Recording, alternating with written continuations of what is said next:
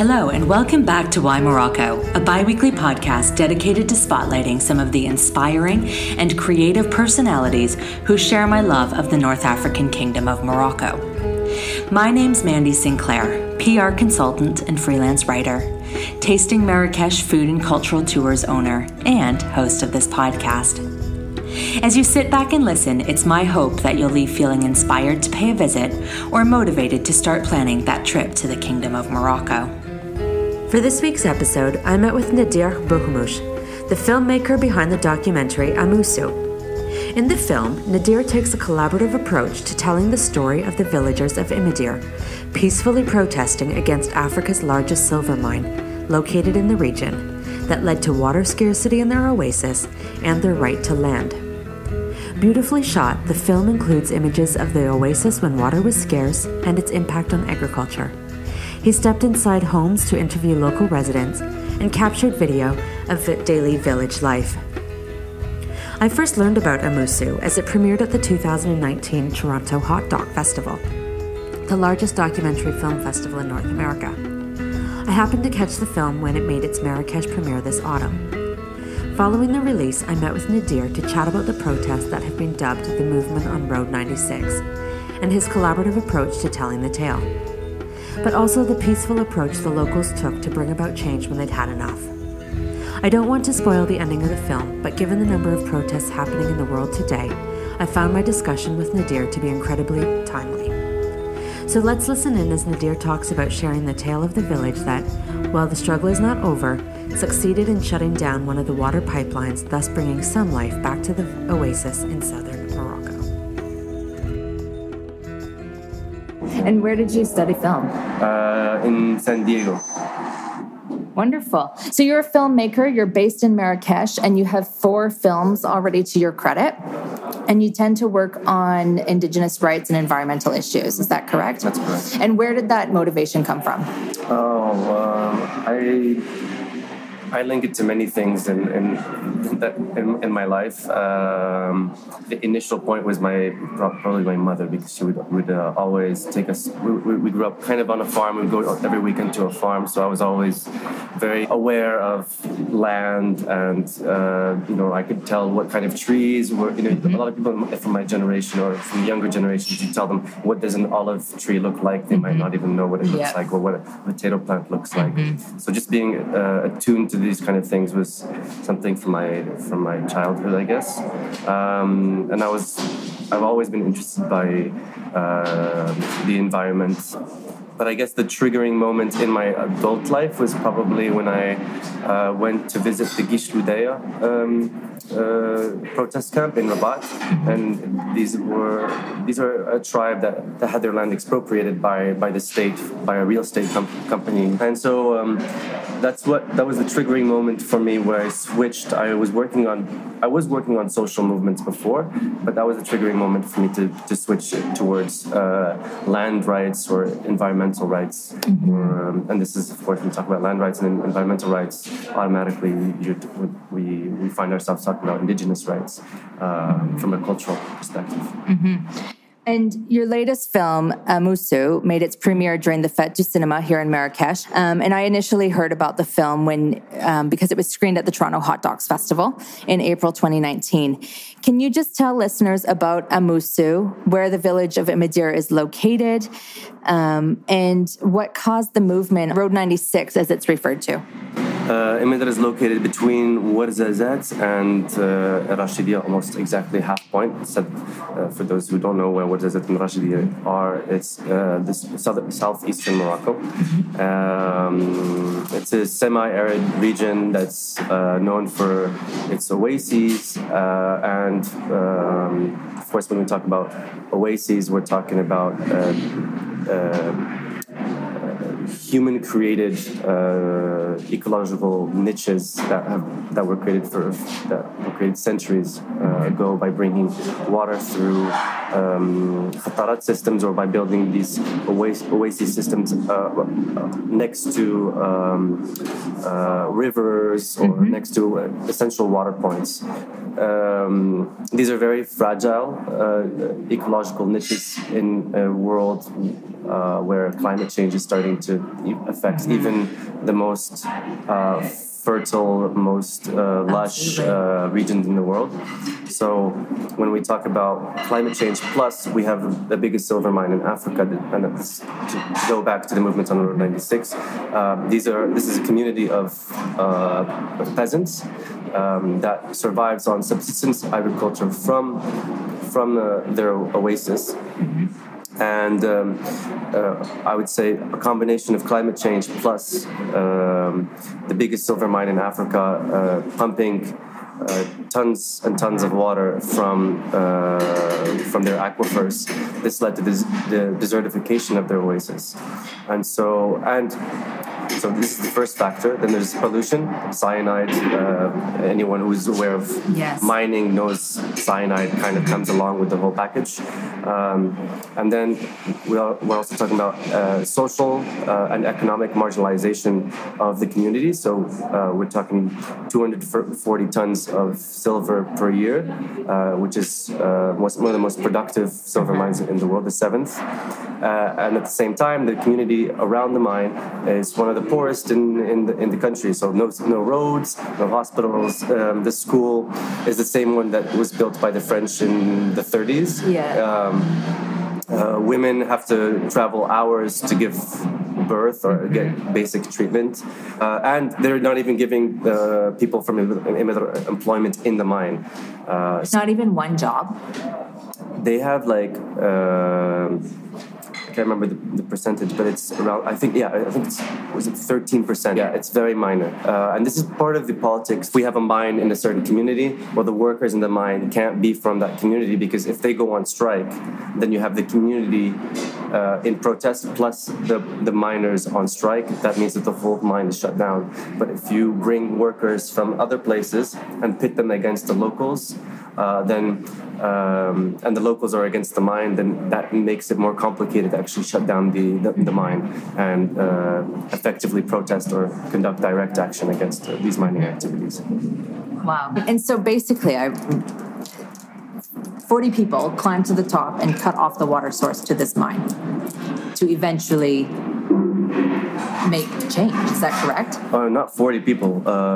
We're talking in the thousands.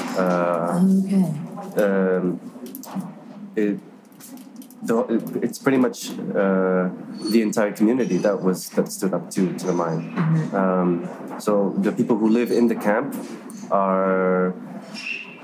have a special responsibility of guarding the valve, but it's a grassroots movement. So there are people who live in the village and who go to work or go to school, and who don't necessarily live in the camp. They're not in the protest camp, but they'll go up every Sunday, or if they live further away, they'll come on the holiday. Like students would come on the weekends, or they'd come on holidays, and they would attend the general assemblies, or they would march. So they would go to the protests. So even if the camp, there is a stable of about 40 people who live in the camp on any given day, the supporters of the movement, it's a much larger movement than just the people who live in the camp. Okay. And so they succeeded in, basically the mine is now shut, is that correct? No, so the first 2 years when they shut the water pipeline to the mine saw about a 40-50% decline in production. But they basically were able to shut down, there's three wells that the mine extracts water from. They were able to shut down two. When they tried to shut down the third, the state sent military gendarmes and helicopter, and they decided to take a step back. And they're a non-violent movement. So out of three pipelines, two were shut down, one continued functioning. So this meant, like I said, about a 40-50% decline in production in the first 2 years. And the state, instead of responding to their demands, they built another pipeline to a different community further away and brought water to the mine to make up for the two pipelines that were shut down locally. But the quality of the water they were bringing from further away, the minerals in it, compromise the quality of the silver. Depends on what kind of water, what kind of minerals in the water. And the one that's in the there's more water in the aquifers where Imidra is, so the volume of water is much stronger for the purification process, because that's what they needed for the purification process. And the quality of the water is much better. And it costs less because it's coming from a hilltop instead of coming from a plain, from a different. So it costs less in terms of how much gas you need to pump the water, and it's closer. So it just from a capitalistic perspective, it's more ideal. So they kind of left it like that as a stalemate, and it stayed that way for 8 years, pretty much, where they're not giving, the state is not giving in, and the protesters are not giving in, and the state, they have time, is on their side, and they have all of the resources to play with time. People will eventually get tired of living in very difficult conditions in the protest camp, where there's no water, there's no electricity. So that's the game they played. So, okay, the protest camp versus the village. No, so Imidra is a commune of 7 villages, and there's the village, the normal daily life in the village, and the protest camp is not. It's something that came out of the movement. It's not. Okay. I see. Just to keep it occupied. Yeah, and it looks kind of like a village because after the first year of having tents in the protest camp, it just made sense after the first winter where there was snow and cold that they would actually build adobe and stone cabins so that they could stay there for the long term. And they've been there since 2011, is that correct? Yeah. Because in 2011, that's when the effects of having no water were really, like their agriculture, they had no agriculture, basically what was sustaining their life was gone. I mean, the effects were noticeable way before, but 2011 was just the point where people were just fed up. They tried changing things through elections, through petitions, through letters to the ministries, and then at one point you just say, of course, whenever we elect someone, it doesn't work, so let's just take things into our own hands and close this pipeline and save our water. Because, I mean, in addition to the cyanide in the water, their almond trees and their agriculture was just nothing, right? It was just barren fields. And today, since they've protested, they have their agriculture back. Is that right? I remember just from 2015, which is the first time I went up to the camp, until today. There's a noticeable difference in the surface area that the oasis takes up. It's very obvious. You can measure it actually. That if you calculate 26 liters per second that go into the mine from that pipeline they shut down, and you multiply that by 60 again, and so on until you get to 8 years, then you were talking almost 4 million cubic tons of water that have been saved. Amazing. So that's quite significant. And the silver that's being mined, it's being exported, or is it being used within Morocco? No, it's export. It's export. Yeah. Okay, just a quick timeout, because if you're keen to explore Morocco, let me tell you about Suntrails, a private tour operator based in Marrakesh. I've had the pleasure of being both a paying customer on a holiday through the south of Morocco, but also just traveling with Chris, because he is a friend after all. That aside, Chris is genuinely passionate about discovering the hidden gems dotting the country, and meeting people like architects and musicians undertaking interesting initiatives. He then puts all of this together in an itinerary for guests who are looking for more than just a standard tour of Morocco.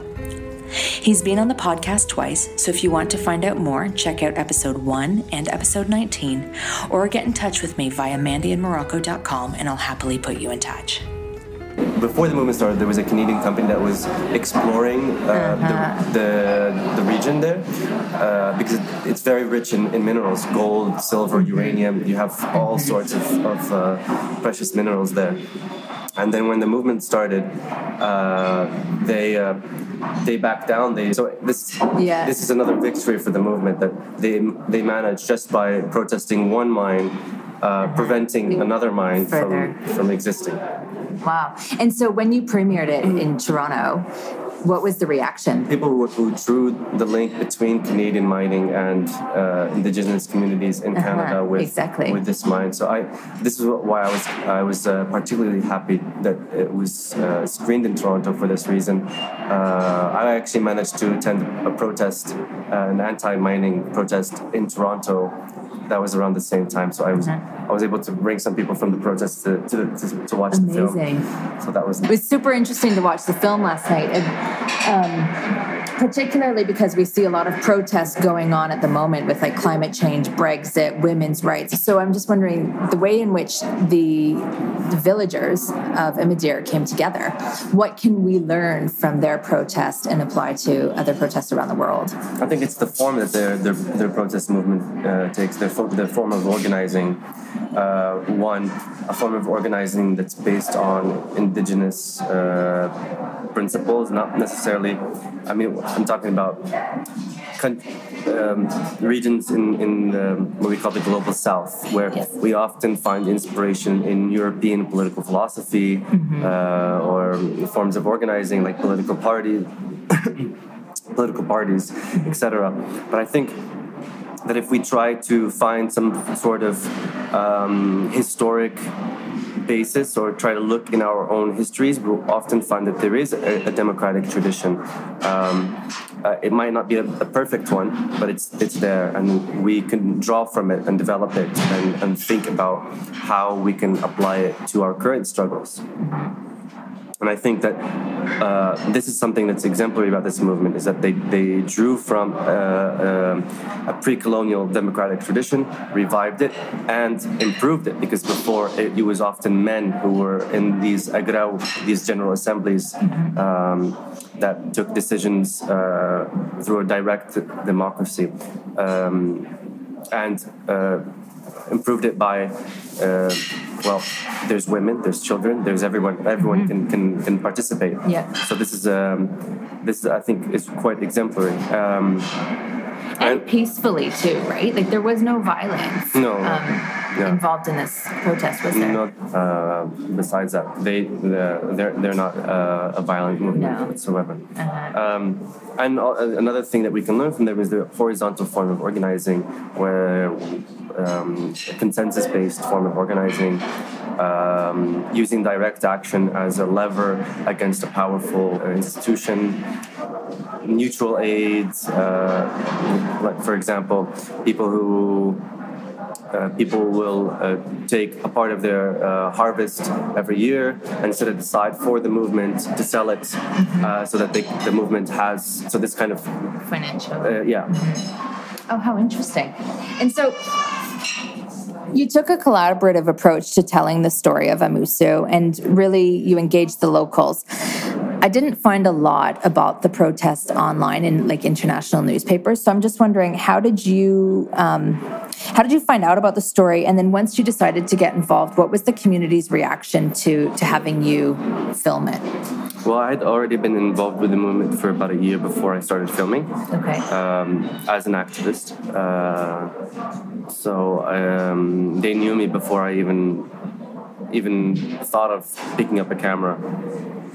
I would help them by translating, for example, press releases into English, or with some graphic design, advising them on online digital campaigns, things like that. And then I started to think about maybe, how come there wasn't anything done about this movement? There was no film. There was nothing to document it besides what journalists had done before, and I thought the journalists didn't do enough. There's a lot missing in what in the work that journalists are often so obsessed with information and statistics and objectivity that they kind of miss a lot of very essential things. For example, I asked them, had any journalist ever gone down to the Oasis to see what it was like? They said no. So basically all these journalists were coming, they would go to the camp, and then from the camp they would go to the mine and interview the head of the mine, and then they would interview some people from the movement, and that was it. So essentially they didn't know what people were fighting for, because if you never went to the Oasis and you never saw the almond trees and you never saw the beauty of that place, then you just don't know what these people are fighting for. And then you claim objectivity by trying to show both sides and so on. And I think that you can't be objective, because it's always, one person has the power of saying, well, those people don't have any scientific studies, and they put the burden of proof on the protesters, who are a peasant community who don't have the means to conduct these scientific studies to prove whether there is cyanide or how much water was taken. So this kind of journalism is always going to give more power to the minds. I also think you did a really good job of telling the human side of it. Going into the houses and hearing the women speak about, what have we got, and meeting with the people who fleeing the police and who'd been imprisoned for it. Right. I mean, and it's just these kinds of things that journalists might miss. Like, okay, the dogs. What's the role of the dogs in the protest camp? These are, from a journalistic perspective, or at least from a traditional mainstream journalistic perspective, these are not useful pieces of information. But I think that they kind of complete and help us understand that these people are not just protesters, as there's a certain way of covering protests, especially in the global South, and we often miss that they are very much like anyone in the world asking for their basic rights. So seeing them taking selfies in the film is quite, someone might say, well, why would you put this is a protest film, why would you put someone taking a selfie?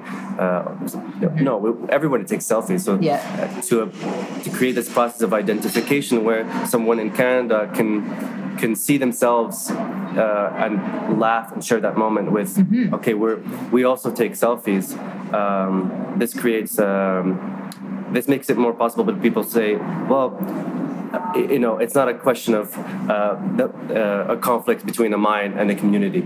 It's a community who wants to live in dignity, and there's this big giant that's blocking them from doing that. So I'm not from Toronto. I'm from a rural agricultural area of Ontario, and I could see the community when you filmed the festival, and they were having the little races up the hill, and they were having the springtime festival, I think it was, and right now it's the harvest festivals, and it's the springtime fairs and that sort of thing. So I could really see the community in that way. It was relatable, I guess is what I'm trying to say. Yeah, that's the whole goal, is to make it to make the whole community, not just an individual. Because this is one of the things that I noticed at Hot Docs or in Western forms of documentary filmmaking, is that we're often focusing on individual heroes. And I mean, it might not be done on purpose or consciously. I think it's just that we've just become used to this kind of form of where we try to take the Hollywood model and apply it to documentary, and you just have to follow a hero throughout the film. This kind of it speaks a lot about how we see history, or how we see how history is being made. And when we follow individuals, we're saying that history is made by exceptional individuals. Often when you read a textbook, you'll learn about certain key individuals, and you kind of start to understand history as a series of exceptional individuals that made history. But in reality, that's not how it works. It's often lots of little tiny actions. So trying to tell a documentary through a community or through many people instead of having one hero is, I think, more reflective of how history is made. It's not. I think we should switch. We should have a paradigm switch in how we understand history. Yeah. The film focuses a lot on the villagers, but I don't recall a lot of commentary from officials at the mine. Mm-hmm. Was this on purpose, or was you just couldn't get any response interviews? It's both. It's on purpose, mm-hmm. and even if it wasn't on purpose, and even if I wanted to, they wouldn't want to even speak to me. But like I said, it's on purpose. So I'll focus on why it's on purpose, because they have the television, the state television. They have they have all the newspapers. They have they have the money to communicate and organize social media campaign. They have the means to argue for themselves, and I think the government, the Ministry of Interior, speaks for them inside Parliament. No one speaks for the community of Imatra inside Parliament. So why would I even give them even a second of my time to listen to them? I think they have enough resources to make themselves heard, and they already do. So I'm not interested in what they have to say. And I think we've already seen this kind of film before. Deny, and then maybe they'll say, "Oh, I don't want to be filmed anymore." Shut the camera, and then you might hear just the audio on black for a little bit. And we've seen this kind of film so many times. So I'm not trying to make the same film as people made before me. So there's no point of even addressing that. Okay. Yes. And how hard was it to get funding? Oh, it was very hard. I couldn't convince anyone to give me any development funding. Mm-hmm. I couldn't convince anyone to give me any production funding until I was almost done with filming. So we filmed for about a year and 2 months without any funding. So just my own camera, my own microphones, and the little resources that I had. I went into debt with my landlord I didn't pay rent for 4 months. Mm-hmm. And then he sent a Subpoena guy. Knock on the door. But the visuals were just beautiful, absolutely stunning. It was so nice to see the oasis in bloom again, the almond trees blooming in the springtime. It's just absolutely stunning. So it's great that they stuck to it. But the word agra comes up throughout the film, and can you just tell us what that means? Agro is. I talked earlier about indigenous democratic traditions. So for Imazir and indigenous North Africans, agro is. You can kind of tell from how it's from the word agro, agora. There's a similarity. It's just a general assembly. It's consensus based, and it's part of a long tradition of in history, we often learn about civilizations. So we often learn about there's the Roman civilization, the Egyptian civilization, the Arab civilization, Islamic civilization, etc. And then people often will have this sort of pride. We the Europeans have had the Greeks and the Romans before us, and then for us it's the Islamic Empire and the ancient Egyptians. And then I often tell people, well, are you proud that your ancestors were slaves? Because in the end, who built the palaces of Rome and who built the pyramids in Egypt? It was slaves. So what we often miss in history is this huge amount of people. The vast majority of history was actually outside of these so-called civilizations, in these places that we call these barbarians. We have one word for it, barbarians, and this includes the Mongols. And even the Mongols, if you went back to a Mongol back then, he would say, "I'm not a Mongol." They didn't have this concept of nationness, and the same thing applies to Amazigh people. They for up until the last 2 centuries ago, they pretty much lived without any states, and this meant they had no central authority. They were often confederations of tribes that were little self-governing tribes that had agrao or igraun, and these were direct democracies. So they would send a representative to the confederation, and the representative couldn't take a decision in the confederal assemblies, and they had to go back and tell them, this is what they said. How should we decide? So, and it was actually a bad thing because to be a representative. It's not like politicians today where it's a really great thing and you can get all your interests back from it. It was a bad thing. Because it was sort of a burden that everybody had their turn. It wasn't by a vote, It's your family's turn to send someone. It's your family's turn to send someone to the. It just meant one hand, civic duty. Yeah, like a civic duty. One hand less, one labor hand, for working in the farm or for managing. Yes. So they needed all the hands possible. So when you had to send somebody, it wasn't necessarily a good thing.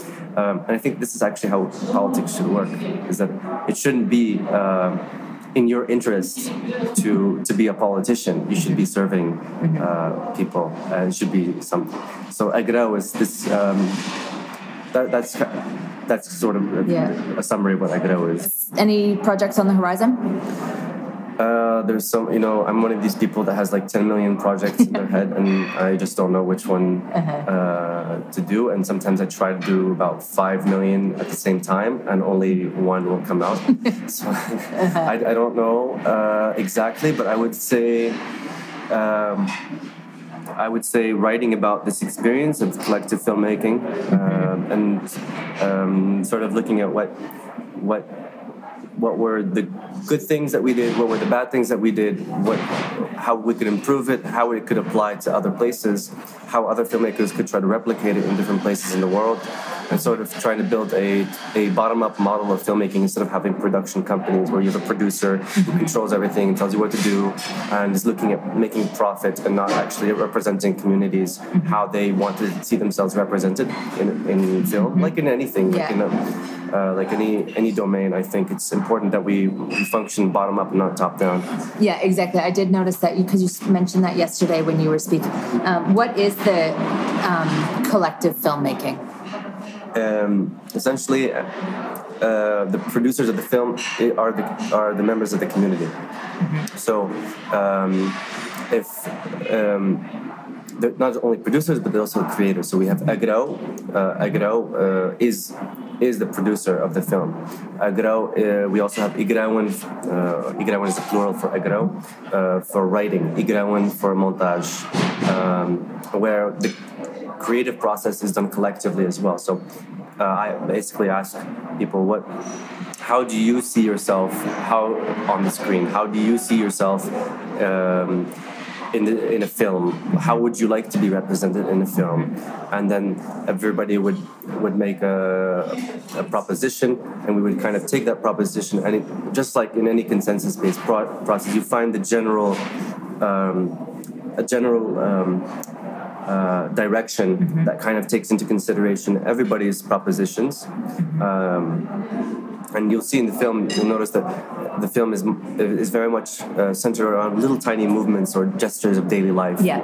And these were actually the propositions. So I noticed that all the propositions were little gestures or daily movements that people were doing. Women would tell me, cooking bread for the militants. And then a man would tell me writing a banner or drawing something, Yeah, little like girl going to school. Yeah. I liked when she was practicing her English. So yeah, and so little tiny things like that. And this ties back to how history is being made. Exactly. Little tiny gestures, not through big moments, as we often understand from if you read a history textbook. Absolutely, yeah. So, where can listeners watch or download Amoussou? They can not download it yet. Okay. Because it's still touring in festivals. I think the best way to follow right now is we encourage people to attend collectively in screenings. So there are debates and discussions. and to follow our Facebook page where we post where the next screenings will be. We're trying to organize them in as many places as possible, and to make it possible for grassroots screenings, so people can just send to us, hey, we want to screen your film in our community, and we'd be happy to send them the film. And it will be downloadable only in Africa for free online. So that way we can also have some income from. We have working together. Right. We have a South politics. We would like to make it available everywhere, but we also want to be able to continue doing the work that we do. So we have this tax the North policy. This has been fascinating.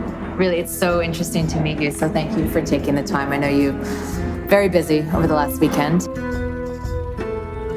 If you're a fan of getting off the tourist trail and planning to be in Marrakesh, join us for one of our Tasting Marrakesh food and cultural tours.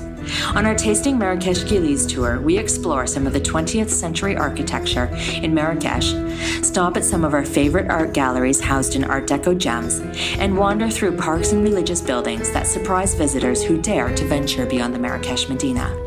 We chat history, eat street food, and shop. You know, some of my favorite things. But don't just take it from me. Condé Nast Traveler recently included this tour on its roundup of 10 cool things to do in Marrakesh. Our website is tasting-marrakesh.com for more details. That's Marrakesh with a CH.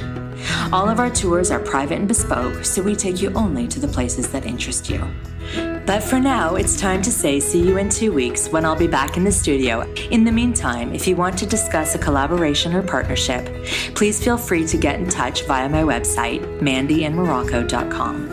And if you're a fan of Why Morocco, I would be so grateful if you could rate and review this podcast on your favorite channel, or spread the love by sharing on your social media networks. Just don't forget to tag me at Mandy in Morocco so I can be sure to thank you for helping me share my love of Morocco.